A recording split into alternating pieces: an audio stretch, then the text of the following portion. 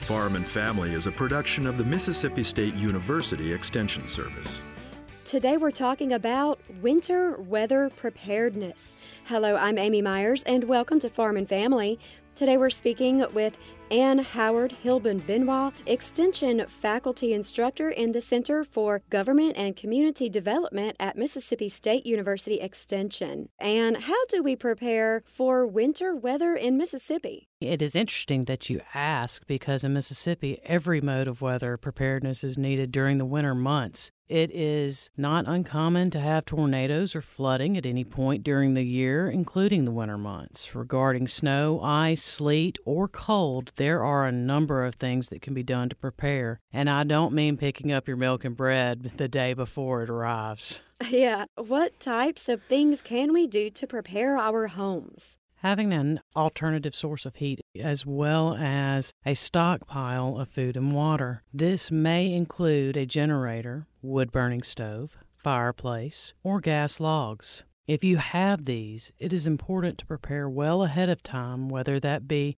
by scheduling propane refills before winter starts. The summer months are typically less expensive to refill. Harvesting and storing firewood. And remember, when storing firewood, at least 5 feet away from the foundation of your home. Aren't firewood and propane combustible? Certainly could be. That is why it should be kept far away from the house or garage, but off the ground and covered so that it stays dry. You want to keep your propane tank away from sources of combustion as well.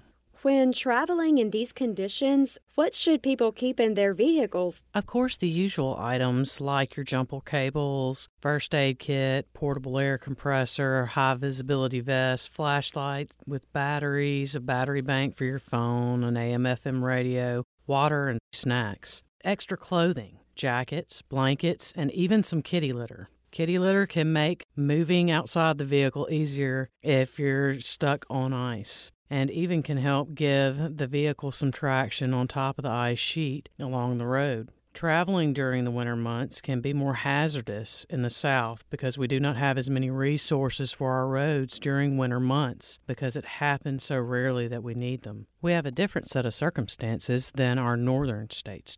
What else can you advise for preparing the home in a winter storm or ice storm?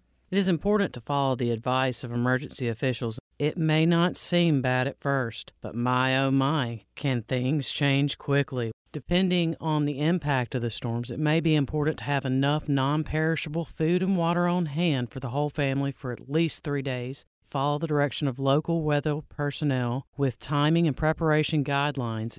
Make sure there is plenty of entertainment for the kids because with the possibility of losing power, it will be important to have card games, coloring books, reading books, and other sources of entertainment for them. Having lanterns powered by batteries is always the best choice. Candles for some lighting is what my parents used when I was growing up, but that is not the best advice these days. However, I realize this may be the only option. Exercise extreme caution if you must use candles and never leave them unattended. This is an easy way to start a fire in the home, and that should be avoided at all costs because the fire truck may be delayed due to hazardous road conditions. You mentioned wood-burning stoves and fireplaces. How can we be more prepared in the home with that?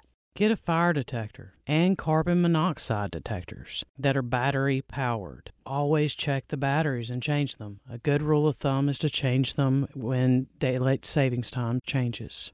Never use electrical and gas stove tops or ovens as a home heating source. It's not safe. What do we do if we have damage to our homes and structures or if trees are down on the roads? You always want to report this information to your local county emergency management agency or by dialing 911 if it is an actual emergency. Do you have any last tips? Always pay attention to local officials and their advice and emergency officials' orders or curfews. Always check local radio stations if local TV stations are unavailable or websites, social media outlets for more information. Today we've been speaking with Ann Howard Hilbin-Benoit, Extension Instructor. I'm Amy Myers, and this has been Farm and Family. Have a great day. Farm and Family is a production of the Mississippi State University Extension Service.